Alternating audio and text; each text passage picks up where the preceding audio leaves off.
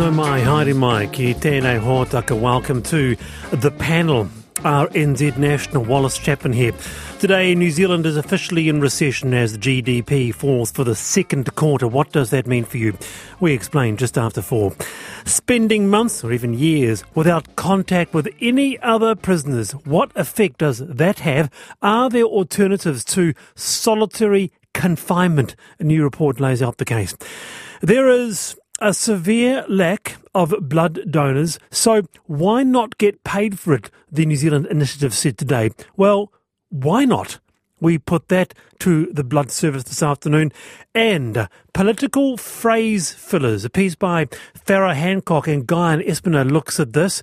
Chris Luxon is a fan of The Reality Is. Chris Hipkins likes As I've Indicated. Yeah, well, look, I mean, I think the reality is the reality is this is... Yeah, I mean, the reality is gone up. As I've indicated. Or as I've indicated. Look, that's not a decision for me. As I've indicated. Jacinda Ardern, she used if I may. So what is the most annoying phrase filler for you? I'll tell you mine, with all due respect, which means you have absolutely no respect for the person. Text me at 2101, email the panel at rnz.co.nz. With me this afternoon, Ali Moore, broadcaster, senior journalist for Stuff. Ali, kia ora, good to have you on. Kia ora, how are you? Very, very well, thank you. Very good indeed. And also with us, Scott Campbell. He's the Managing Director for Campbell Squared Communications, strategic advisory firm, and a former political reporter for TV3. Scott, kia ora, good to have you. Kia ora, good afternoon. Now, you can also listen back to the panel on iHeart, Apple, Spotify if you missed yesterday's show. But look, let's start the show with some good news. How about that? Bird lovers down south are aflutter upon learning that native bird numbers have soared over the past decade, according to the results of the 2022 New Zealand Garden Bird Survey.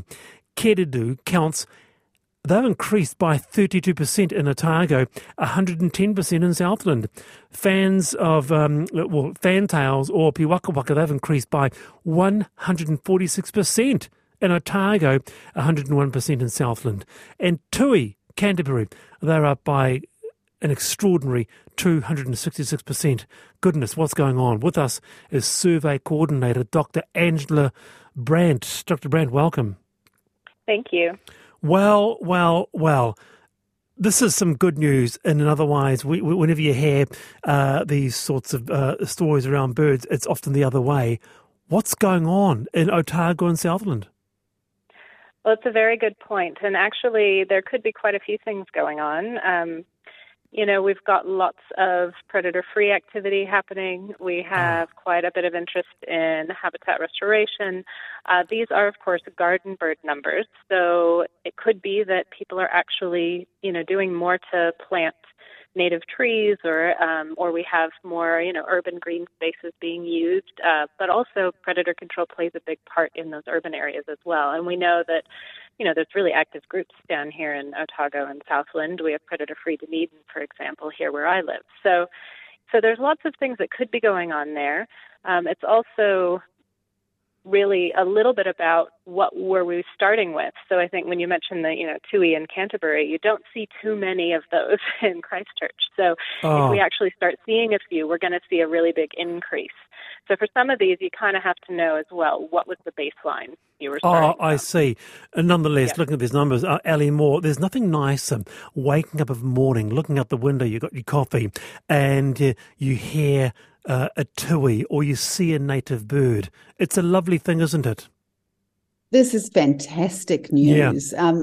I'm especially loving the fact that the keridu numbers are up. Bird of the Year in 2018, of course.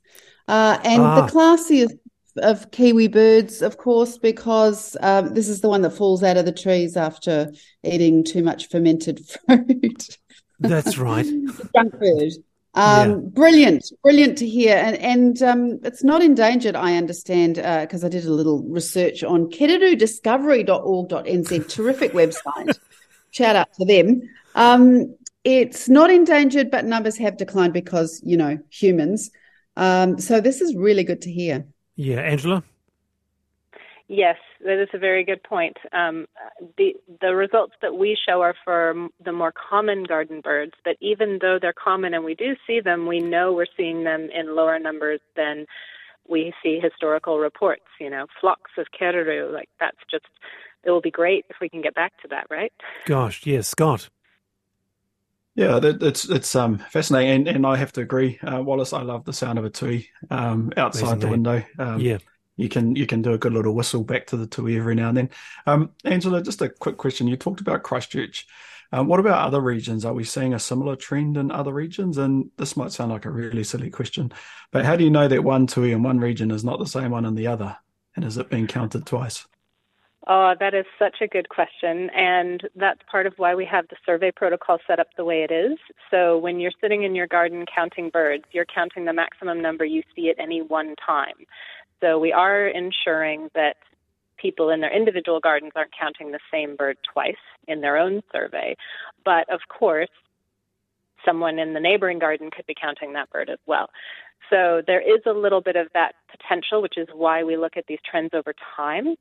But also, this is a complementary survey to things like banding and actual population monitoring. So there's different things these different methods of monitoring can tell us. But it's still a good sign if we're seeing more birds, because we're taking into account how many people are doing the survey, where they're located, what the proportion of households in the region, and so on. Yeah. I'd like to put it to the listeners. What are you seeing in your garden? Because I have noticed a bit of I live in a suburb in Auckland, Blockhouse Bay, and I've noticed a bit of an uptick in the birds I'm seeing, and I'm wondering if it's down to, you mentioned that the grassroots communities there, Dr. Brandt, alongside the predator-free stuff. Maybe it's just more awareness of the fact that we've got to help these native species. Yes, that definitely can be playing a role. And even some of those, changes in weather as well and climate patterns, because we are seeing, I feel like I'm seeing more flowering things in my garden right now than I might in a colder winter. And so I've been noticing a little flock of goldfinches coming in, and I'm hoping I get to see some of those for when I do my survey. But it is one of those interesting things of what you can see year to year and what you notice and when you start actually looking. But it's really helpful then to actually have all of this, written down so we can look back over the years. And we've actually got some people who've been doing the survey almost since it started in 2007. And it's really fascinating to think about what's going on over those long time periods, even in the same gardens and same parts. What do you see, Ellie Moore? Because am I right in saying you live on a bit of land, do you? Or I do live on a bit of land. A lot of pheasants around here, really? Leaping out of the undergrowth and scaring my horses. They're beautiful. They're absolutely beautiful. I don't know that they're native, though. But no, there's tons of birds. We have pukeko all over the place. Very all good. Over the lawn every day. Yeah. All on the lawn too? Yes, they come right up to the fence and ignore the little dog who doesn't like intruders. They're quite fearless, actually. Hey, Angela, kia ora. Thanks for your time. Really interesting survey. Appreciate it. That is the survey coordinator, Dr. Angela Brandt. What are the most annoying phrases for you? Phrase fillers, they call it. We're talking about this. Oh, gosh. Yeah. This one here. Someone's texted, to be perfectly honest. Yeah, I agree. Keep those texts coming to 101. All right. Time for I've Been Thinking. Ellie, take it away. Okay, so I've been thinking about how the internet and social media I tend to dip in and out of today because Twitter is an absolute trash fire. And also the smart systems, your phone, your television, if it's a smart TV, are starting to really creep me out. And I have several very unscientific examples. I'll give you one.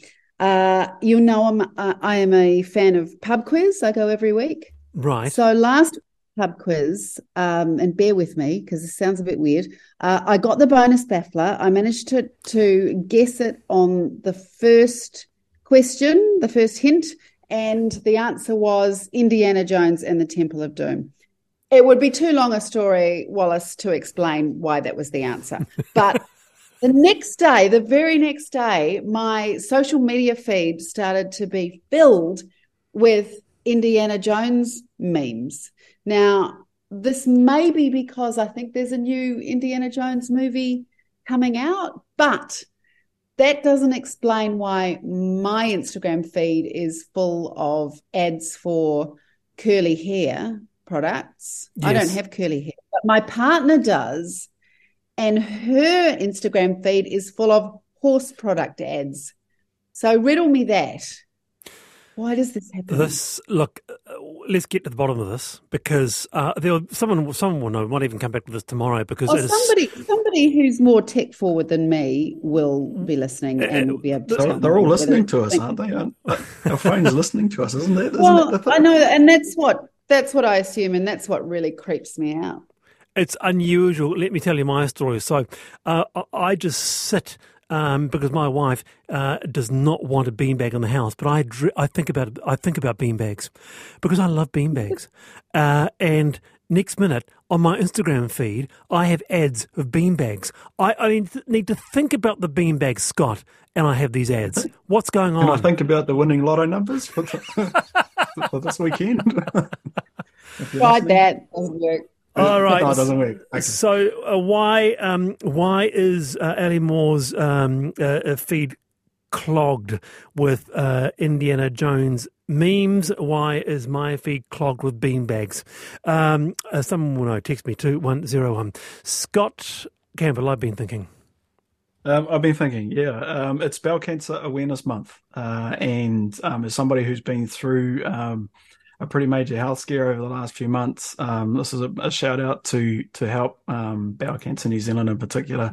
It's a foundation, a charity that doesn't receive government funding, but it does a huge amount of work alongside both the patient, but also those people around them. So when you go through something like bowel cancer, it's a lot of your whānau who are really impacted, your partners who are with you every day, having to try and help you out. So Bowel Cancer Awareness Month, the awareness part is really, really important. Yes. It's the second highest killer when it comes to the cause of cancer and cancer death in the country. So there's I guess a long held myth that actually bowel cancer only affects old people. It doesn't. Well, I'm early 40s, so it's hit myself with other people as well too, being in their early 20s, 30s, all the way through. So awareness. Go and check out what some of the symptoms are, because it's surprising when you have a look at them. And anything that's not normal is good to get checked. Kia ora, Scott. Great thoughts there. And just that notion, just the start of it is just going to the GP and get checked, huh?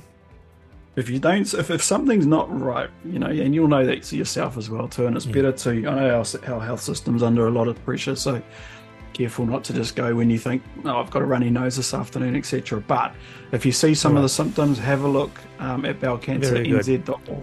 All right, Scott Campbell, Ali Moore with me this afternoon. Keep that feedback coming. The worst phrase filler, it's just common sense. You're on the panel.